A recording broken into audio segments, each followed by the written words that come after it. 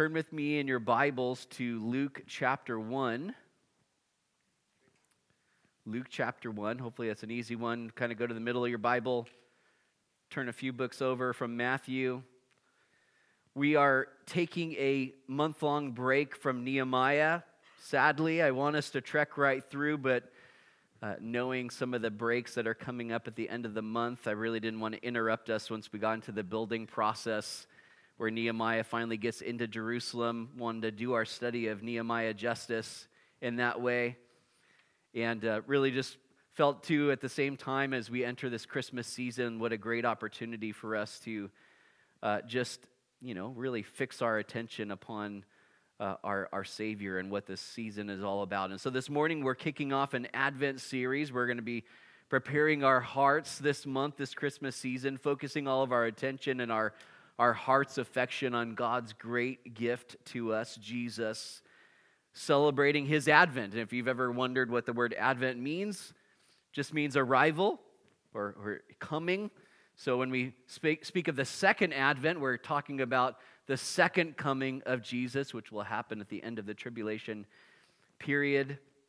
But being able to look at His first Advent a little over 2,000 years ago. And in part one of our Advent series today, we're going to be looking at an important announcement and a divine interruption that happened in the lives of an older couple named Zacharias and Elizabeth in the time preceding the advent of Jesus, where there had been really prophetic silence for over 400 years. Interesting, because in our study of Nehemiah, we're just about that time period where right after the time of what we read in Nehemiah and subsequently the time of the prophet Malachi prophesying, that's when this prophetic silence began.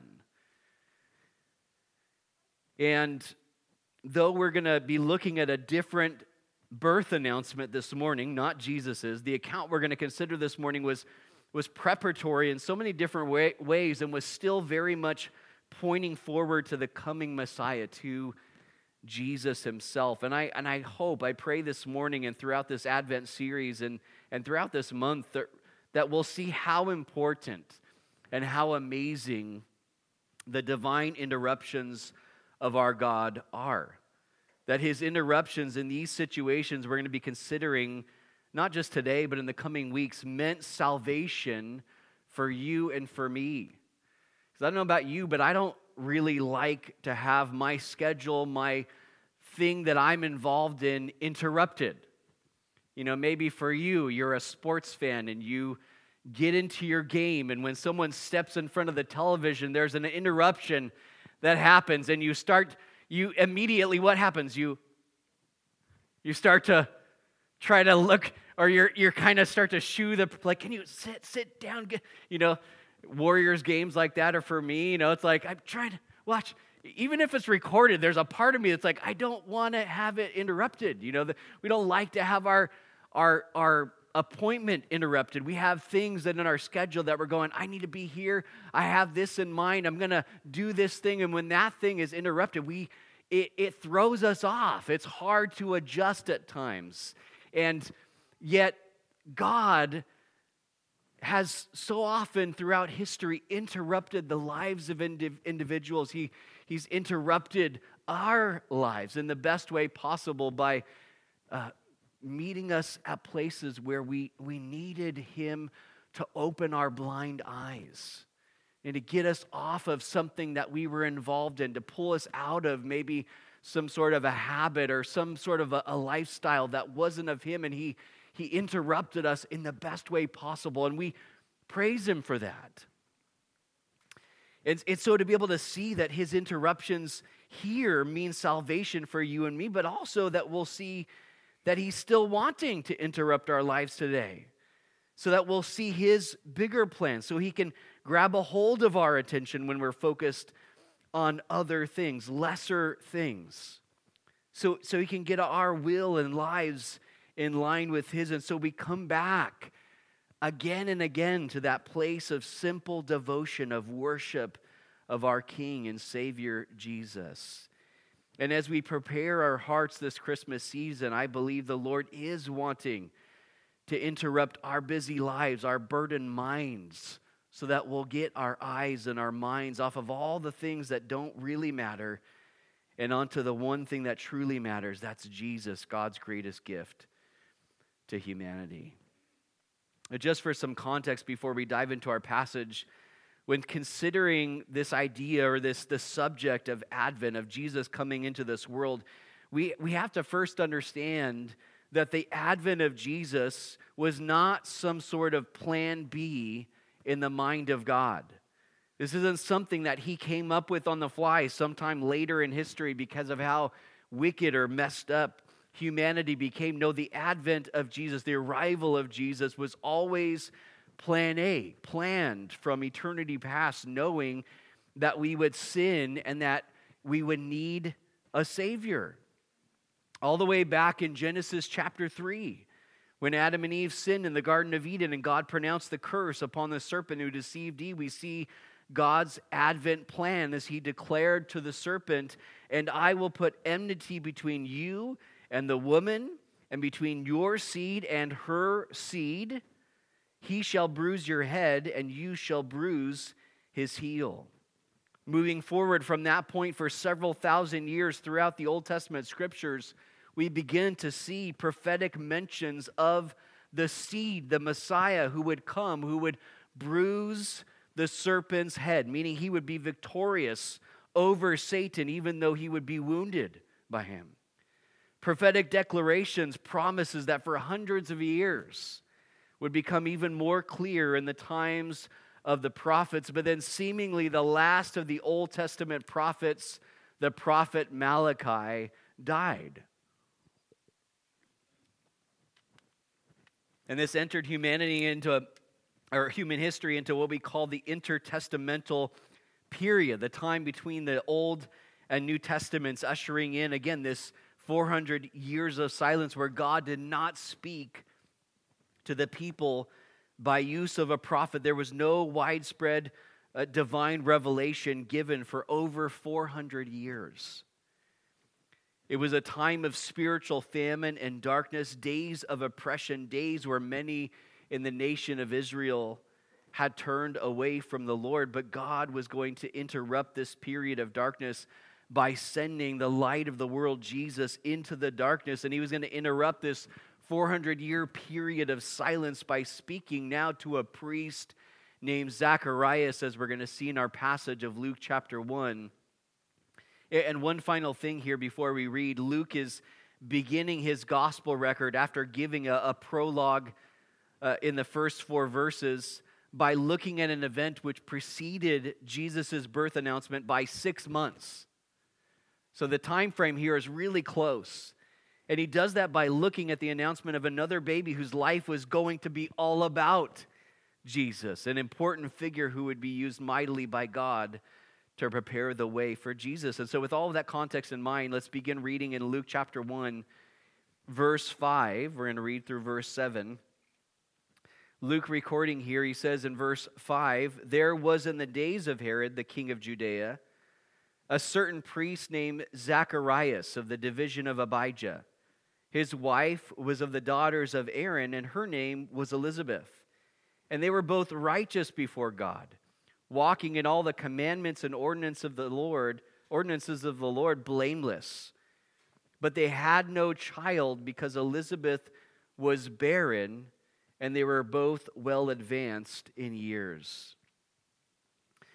So important here, Luke makes a reference to a historical marker. He says in verse 5, "In the days of Herod, the king of Judea." This man was known as Herod the Great. And though Herod the Great was king over the region of Judea, he was not a Jew. He was not of Jewish descent. He was actually a descendant of Esau, meaning that he was an Edomite. And though he was called king, Herod really was just a vassal king who ruled under the authority of Rome in this area of the Roman Empire. Herod the Great, if you don't know much about him, was known as an incredibly cruel man. executing members of his own family. He killed one of his wives, two of his sons, was responsible for the deaths of most likely thousands of male Israeli infants under the age of 2, who he sentenced to death after the wise men from the east came to see Jesus after his birth. But he was also known for his amazing building projects, such as the rebuilding of the Jewish temple in Jerusalem. And if you ever go to Israel or have been to Israel before, the area of Caesarea Maritima has many things that Herod the Great actually spearheaded in his architecture. There's pools there that are just amazing, and Herod really was behind that. But as we look at what Luke says about this couple, we see that both came from the priestly line. Both were righteous before God. Both walked in all the commandments and ordinances of the Lord. Both were blameless, not sinless, notice, but blameless. They were living a life without fault.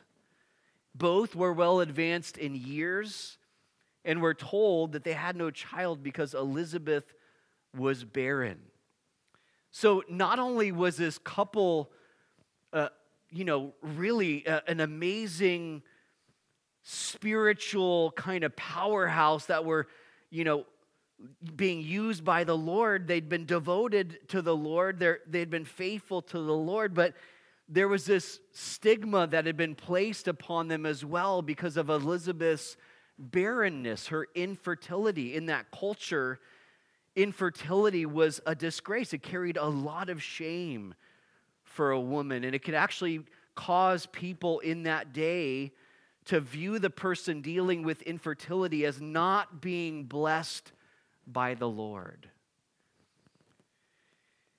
But instead of being bitter towards God for what they did not have, they continued staying devoted to and faithful to their God. And these are important things that help really set the stage for the rest of this account that we're going to read. And so continuing in verse 8, we're told, "So it was that while he," speaking of Zacharias, "was serving as priest before God in the order of his division, according to the custom of the priesthood, his lot fell to burn incense when he went into the temple of the Lord.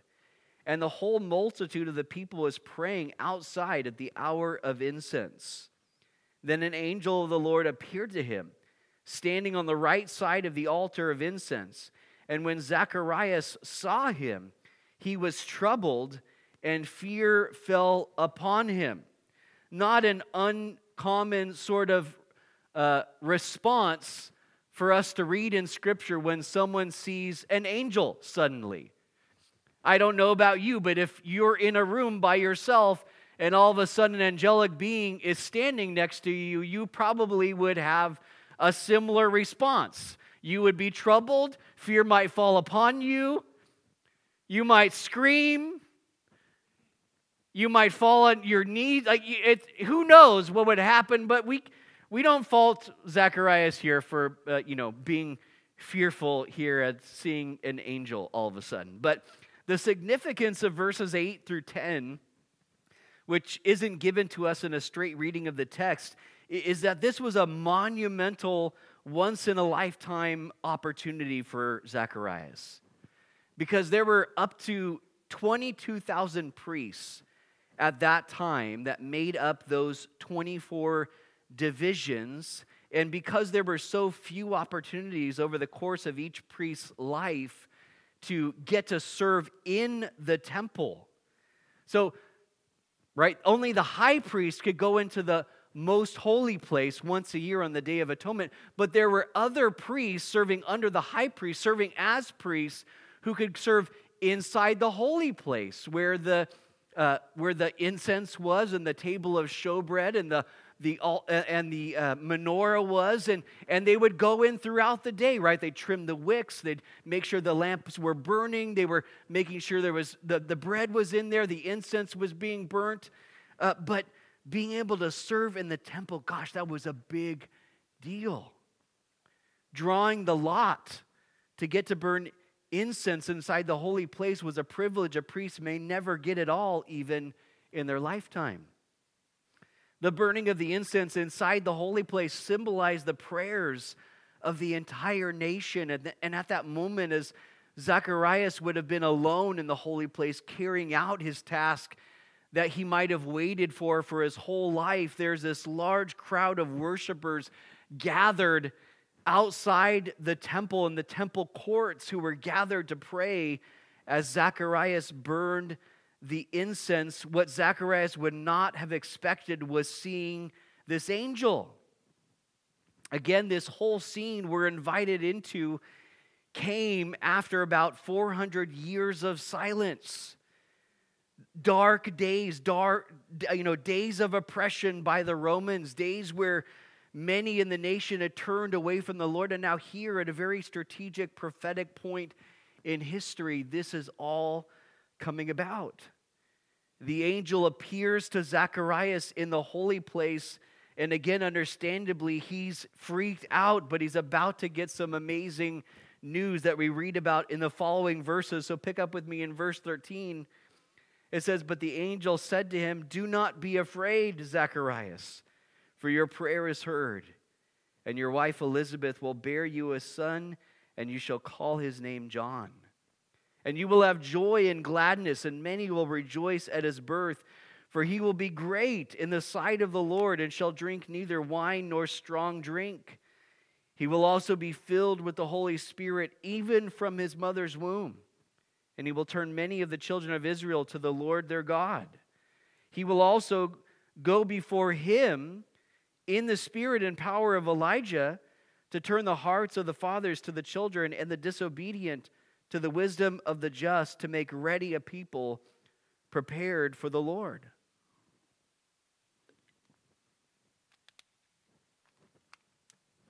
I love this. I love the way that the angel begins his announcement in verse 13.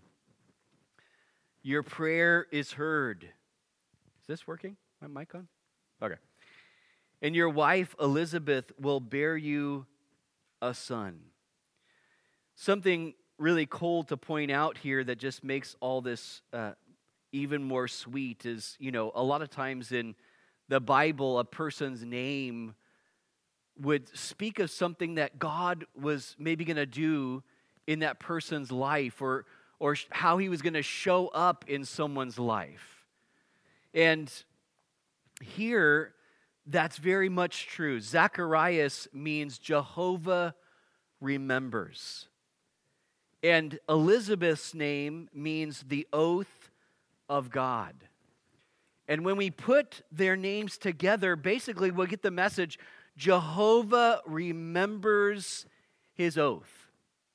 Or we could also say, the Lord remembers his promise. Here's the thing. We don't know if they had continued praying all those years into their older years of life for a child, or if they had maybe stopped praying many years before. But what an amazing message the angel Gabriel brings, that God heard their prayers and he was now going to grant their request. It's hard to pray when you've been praying for a long time for something and not seen God do it. When you feel like there's some sort of shame attached to your life that you can't shake. That would have been Elizabeth. The stigma that she would have carried around in her culture, like, God just hasn't blessed this woman. She's just, maybe something she's done in her life. There's some sort of stain upon her life that God's kind of withholding his blessing from her. Luke invites us into this insight that they were blameless. They were righteous. They had walked in all the commandments of the Lord. They'd done all the right things, and yet they found themselves in this position of life in their older years, advanced in age, past the age of childbearing, and they're still going. They're still pressing into the Lord. They're still seeking God. Zacharias is still serving the Lord. He's still showing up, trusting the Lord. Maybe years before they had stopped praying. Maybe there was a point, it's like, we're in our 50s yet now. I don't think, maybe Zechariah's looking to Elizabeth like, I don't think it's going to happen. We prayed for like the 30 years before that, but let's just be faithful to the Lord. We don't know if that was still something. Maybe if they're in their 70s going, Lord, give us a child. Can you imagine being in your 70s? You've been praying that prayer maybe for 50 years? And yet, God in His grace, in His kindness, sends Gabriel to Zacharias and He says, God's heard your prayers. What does that mean for our hearts to know after a period of waiting, after a period of maybe feeling like, God, where are you in this thing? To know God has always been there. He's always been present. That He hears. That He's attentive. We're reading in our daily Bible readings in the book of Daniel in 2 different times. Once in chapter 9, once in chapter 10. An angel is sent, and it's actually the same angel. It's the angel Gabriel sent to Daniel. And both times that he's sent in those different time frames, the message that's brought back to Daniel is, Daniel, the moment that you prayed, from the moment that you sought the Lord, I was sent. We wonder in the delays of God, what we perceive as delays. We go, God, where are you in that thing? I've been praying for wisdom. I've been praying for direction. I've been praying for this thing to change. Lord, I've been praying for this opportunity. Lord, I've been praying for this person. And I've not seen anything happen. And we're wondering what's happening in the delay, in the waiting. And to know from God's perspective, He's going, I'm not late. I'm working on a different timetable than you. If there's ever a situation that we would go, God's got a different time frame, it would be Zacharias and Elizabeth here going, Lord, we're a little old now to have kids, don't you think? Like, I don't even know if I could carry this kid anymore. My back's not so good anymore, I don't hear so good anymore. I don't know if I'm going to hear the kid crying at night. God's heard your prayers. He wasn't displeased with them. He hadn't forgotten them. He hadn't withheld His blessing from their lives. No, He cared. And in His mercy, He's going to give them a son. And He names the kid. You're going to name him John. Now, maybe someone in here has been praying for something or for someone for a long time. And you feel like God's not heard, or maybe He doesn't care, or He's not working, or He's forgotten about you. Know this morning, He hasn't forgotten. He has heard. He does care. He is working even if we don't see what He's doing. As Jesus said in Luke, as Luke tells us in Luke 18, verse 1, prefacing something that Jesus was about to share, He said that He gave the parable that we should know to always pray and never lose heart. And maybe for some of us this morning to take that to heart. Lord, help us to not lose heart in our praying, to not give up. Now, the angel goes on to tell them that they would have joy and gladness, that many would rejoice at His birth, that He would be great in the sight of the Lord. He'd be set apart from wine and strong drink, which likely spoke of the Nazirite vow of consecration to the Lord. And we see in verse 15 that this child John would be filled with the Holy Spirit even from his mother's womb. I don't know how many times in Scripture we need to be reminded of the value of life or what God might say about life, but if this child could be filled with the Holy Spirit from his mother's womb, we could not go, that's a non-life. not a life in there. No, God doesn't send his Spirit on inanimate objects, on non-lives.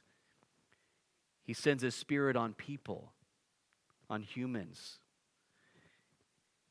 Now, this doesn't mean John was saved or born again while in the womb, but it means that the anointing of God would be upon him from the very beginning of his life, which he would need for the awesome calling that God had upon his life. We see the consecration and the anointing in verse 15, but in verses 16 and 17, we see the mission that God was going to have for this child. The reference there in verse 17 is actually a reference to Malachi chapter 4, verses 5 and 6. And these are actually the last two verses of the book of Malachi, the last two verses of the Old Testament, which are preceding that 400 years of silence. God was going to use this child John to turn many of the children of Israel back to the Lord their God, that John would go before him. A reference to the Lord their God, Jesus, the Messiah who was to come, that he would go before the Messiah in the spirit and power of Elijah, meaning John's ministry would be like that of Elijah's in bringing the people back into right relationship with the Lord, and that John's ministry was going to be one of preparation, preparing the people for the Lord. Just as Elijah's ministry was one of calling the nation of Israel to repentance, John's ministry also would be one of calling people to repentance so that their hearts would be ready for Jesus. Zacharias went into the holy place thinking that he was just going to burn some incense that day, but God had other plans. The stage was being set prophetically for the time of the Messiah's advent into the world, and Zacharias and Elizabeth were being chosen by God to bring the Messiah's forerunner, not Toyota 4Runner, into the world. That car model really ruined it for that word. No, I'm just kidding. Not a 4Runner hater. But let's continue on. Let's read verses 18 through 23. Verse 18, and Zacharias said to the angel, how shall I know this? For I am an old man, and my wife is well advanced in years. And the angel answered and said to him, I am Gabriel, who stands in the presence of God, and was sent to speak to you and bring you these glad tidings. But behold, you will be mute and not able to speak until the day these things take place, because you did not believe my words, which will be fulfilled in their own timing. And the people waited for Zacharias and marveled that he lingered for so long in the temple. But when he came out, he could not speak to them, and they perceived that he had seen a vision in the temple, for he beckoned to them and remained speechless. So it was, as soon as the days of his service were completed, that he departed to his own house. You know, that expression, if it sounds too good to be true, it probably is. I think that was the kind of mentality that Zacharias had in verse 18 to the angel's announcement. The reality of the physical impossibility, that they were both just too old for this to actually happen, caused Zacharias to doubt, instead of just believing God's messenger by faith. Now, thankfully, God in his grace didn't check Zacharias off his list and kind of set him aside because of his unbelief, but instead he gave Zacharias a sign by causing him to be mute until Gabriel's message came to pass. Aren't you so thankful that God, in our moments of doubt, doesn't just go, forget you, I'm going to find somebody else to use? He goes, I'm still going to do my thing, but now you're not going to be able to rejoice in this thing until the child's born. Zacharias missed out in some ways at being a part of what God wanted to do. This was an amazing opportunity to proclaim the greatness of God, the goodness of God, to worship the Lord openly, and now Zacharias is mute And, this is kind of this sign that in a lot of ways still is God's grace to Zacharias, because in his being mute, Zacharias is going, God's doing it. Because it wasn't like he's just going, I'm not going to talk for a while. I'm taking a vow of silence here. Like Zacharias is taking a monk sort of approach, a monastic sort of thing. He's going, God's done this in my life. Like, this is really happening. Like, this is something that's actually going to reinforce Zacharias' belief in the Lord, that God was going to bring this thing to pass. And even though Zacharias is missing out because of this muteness, this is another thing that God is going, Zacharias, I'm doing it. I'm going to be good even in your doubt.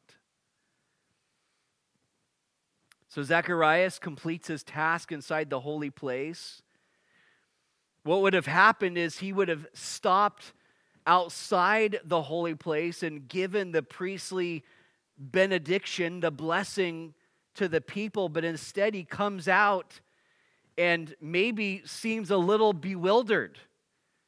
He comes out and it's like, you imagine he comes out of the curtain of the temple and everyone's kind of waiting like, bless us now. The Lord bless thee and keep thee and make his face. And he's just like, he starts making some hand motions. And people are like, what's this guy's deal?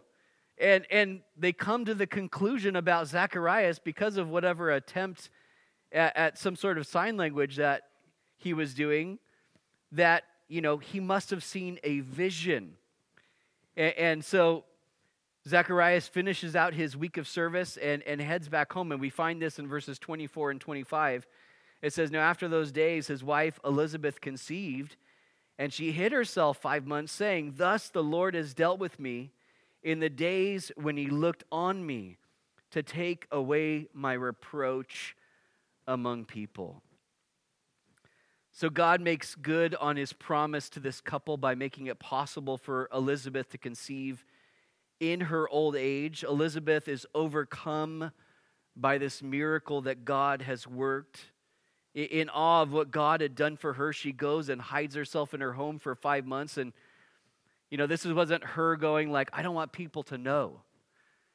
The first 5 months of the pregnancy, you wouldn't have shown as much, and people weren't wearing form-fitting clothing at that point in time. You would have had some sort of a flowing garment on you. And so this wasn't her going like, I'm hiding the fact that God did it. She's going like, I need time to process. I need time to rejoice and seek the Lord and praise him. And she does that. She spends that chunk of time rejoicing. Notice that God had looked on her. Maybe she had felt overlooked by the Lord at some point in time. And here she's going, God has seen me. He's visited me. He's met me. He's taken away my disgrace among the people. Man, this would have been huge for Elizabeth. And while Zacharias initially responded to the angel's message in unbelief, Elizabeth responded to her pregnancy in praise and worship for all the Lord had done for her. And after, again, 400 years of silence, God had now spoken. And Zacharias' doubt was not going to thwart God's plan. Zacharias and Elizabeth's older age wasn't going to thwart God's plan. Even the impossibility due to physical biology, with Elizabeth being past the age of childbearing, was not going to thwart God's plan, a plan that was centered on bringing forth his son Jesus into this world to save us. But prophetically, he was causing here more of the pieces to fall into place, interrupting lives, doing the impossible, preparing the hearts of two older individuals who probably thought that God would never use them in his redemptive plan, and yet he was. The divine interruption in Zacharias and Elizabeth's lives was preparatory to what God was going to do in sending his son into this world.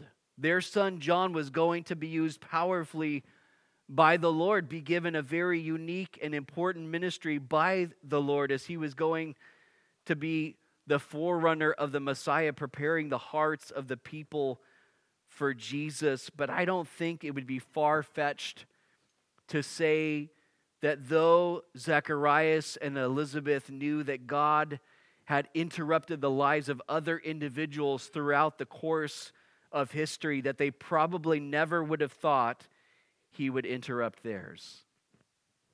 I mean, think of the factors involved.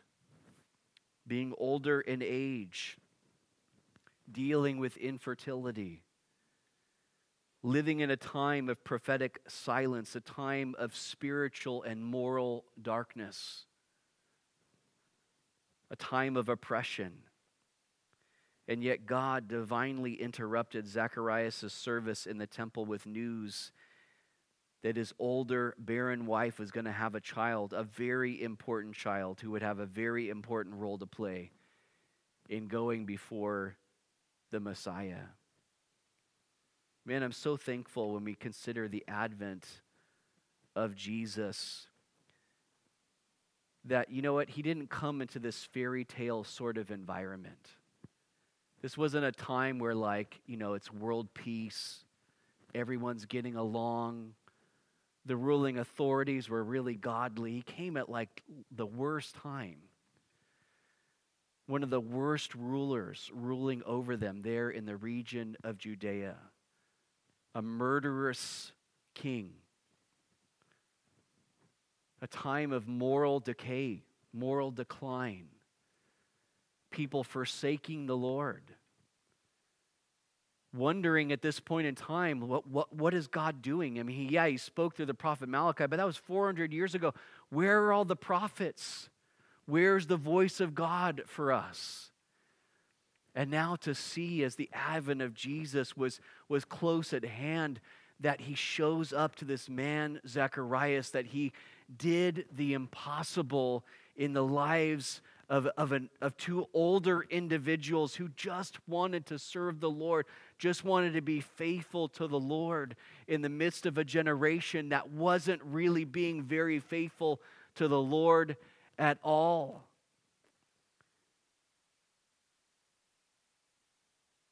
Doing all of this ultimately so he could bring about the coming of his son,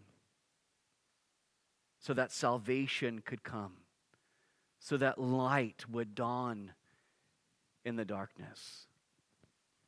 And I love that even with these things revolving around the birth of John, we're going to see even more of how John's birth is going to point us to Jesus in coming weeks.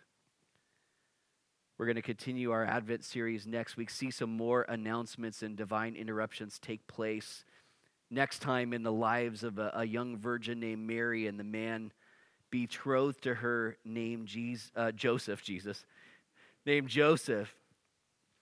I don't have the worship team come back up. As I said earlier, you know, I believe the Lord is wanting to interrupt our busy lives, our burdened minds. Our minds get burdened by things.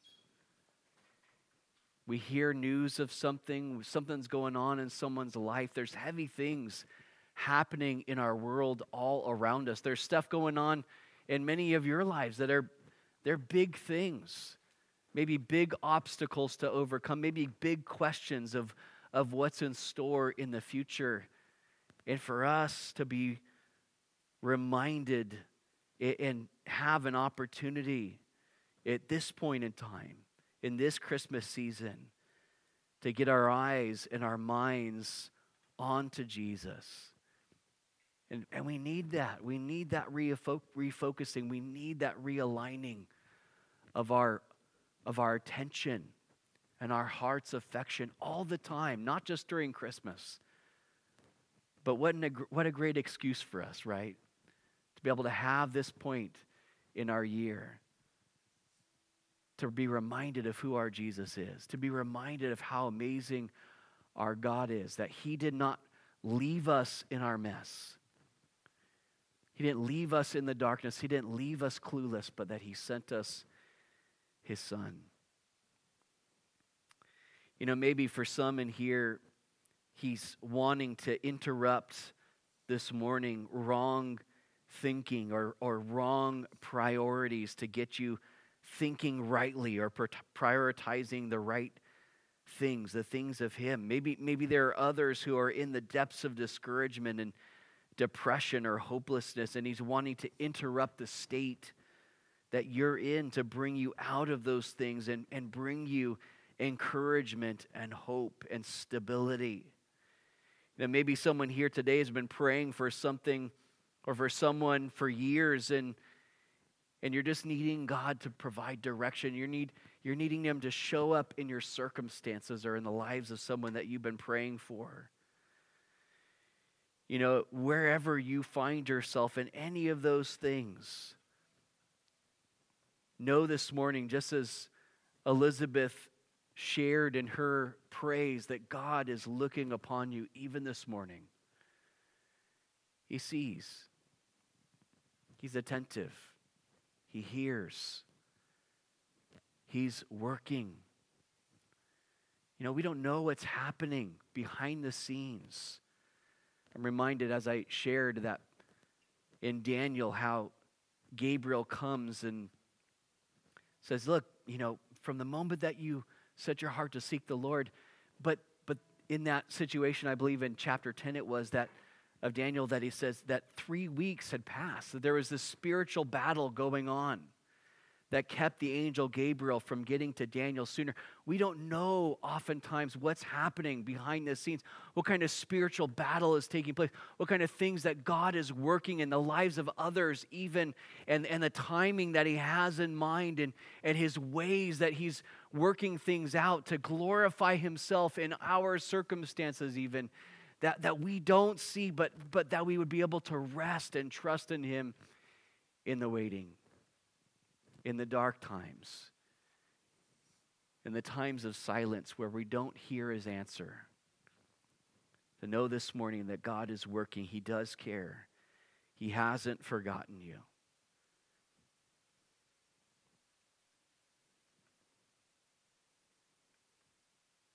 Let's pray. Lord God, we thank you for your word this morning. God, we're thankful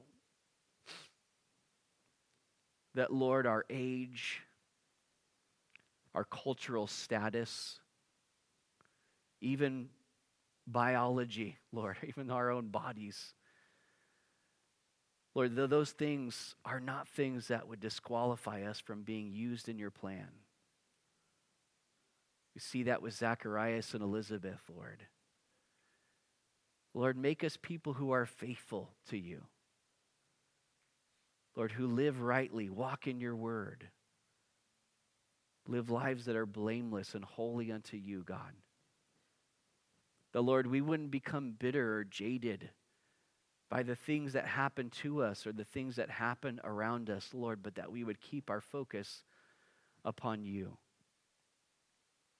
And Lord, for those that are in a season of maybe feeling like, Lord, you're silent. Maybe they're wondering, God, what you are going to do, how you're going to show up, how you're going to work.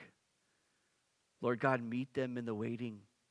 Lord, meet them in the silence, Lord. Lord, cause light to dawn in the darkness for them. God, bring answers, Lord. Bring solutions, bring healing, bring grace. God, bring strength, Lord, and comfort and encouragement and hope. Lord, you know where each one is at this morning. Lord, you know ways that they need you to work in their lives and in their circumstances. And God, we pray that you would be working this morning in the lives of your people.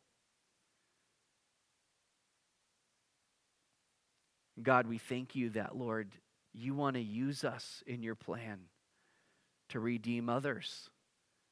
Lord, we would be available to you. Lord, we wouldn't disqualify or excuse ourselves because of whatever factors we might think whatever shame that maybe we feel like we have attached to our lives, or whatever kind of age-defining factors even that maybe any of us could feel like, well, I don't think I'm kind of past that point in my life.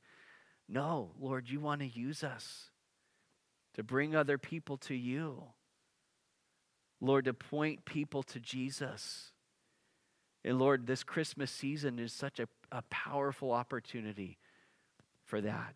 Lord, as we hear songs about you in stores, Lord, as people are more open to the things of you during the Christmas season, that God, we would be, Lord, filled and led by your Spirit. Lord, that we would have a gospel readiness, that Jesus, you'd be on our lips. But Lord, just as you brought glad tidings that was going to bring rejoicing, Lord, that you've given us the good news. You've given us your gospel, Lord. It's a cause for us to rejoice. Lord, that we wouldn't keep that to ourselves, but Lord, that we would share you with others.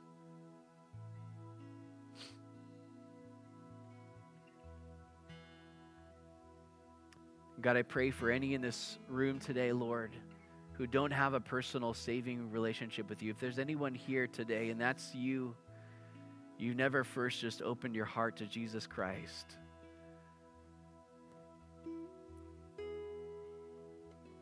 That spiritual reality for each and every person is we are born in sin. Born separated from God because of our sin. But God didn't leave us that way. He provided a way of salvation for us. That way is Jesus, the way, the truth, the life. And no man can come to the Father except through him.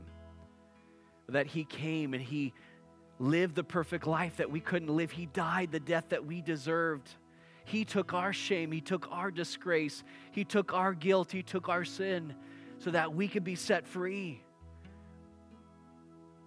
and forgiven. If that's anybody in here this morning and you're going, I want the salvation of Jesus. I want the forgiveness of Jesus. I want the hope of Jesus. I want the love of Jesus in my life. Would you raise your hand and I can pray for you? Maybe this morning you're in a spot where you're going, look, like I feel like God's been silent. Maybe you feel like God has not been active in your circumstances or in something that you've been praying about for some time. And maybe you're just going, look, this morning, I just need God to break the silence or what I perceive as the silence. Would you raise your hand so I can pray for you this morning? And you're going, that's me. God, speak. Lord, move. God, work. God, look upon me afresh this morning. Anyone else? Lord, I pray for these that have raised their hands, God, that you would meet them where they're at. Lord, is there in a spot, Lord, where they're needing to hear your voice. God, they're needing you to work in their situation and their circumstances, in their lives individually. God, meet them. Lord, work radically. Lord, speak and God, give clarity and wisdom and direction. And Lord, that they would be able to see your hand at work, God, and praise you for the things that you're doing. Lord, help them to see those things. God, give them that sort of insight even today. Lord, to see that you haven't forgotten them, Lord. To see that you are working, Lord, even in the waiting. And God, for any this morning who maybe didn't raise their hands, or maybe it's someone watching or listening, Lord, God, that in their own hearts and they're going, that's me, I need Jesus, I need his salvation, that in your own heart you would just say, Jesus, I'm a sinner and I need your salvation. Jesus, forgive me of my sins. Cleanse me of all my unrighteousness. Jesus, be my Savior. Be my Lord. Be my God. Be my friend. Come into my life. Jesus, I surrender my life to you. I put my faith, my trust in you today. Jesus, I repent. I turn away from my sin. and I turn to you. I believe that you died on the cross for me. I believe that you rose from the grave. Save me. Seal me with your Spirit. And would you empower me to live for you?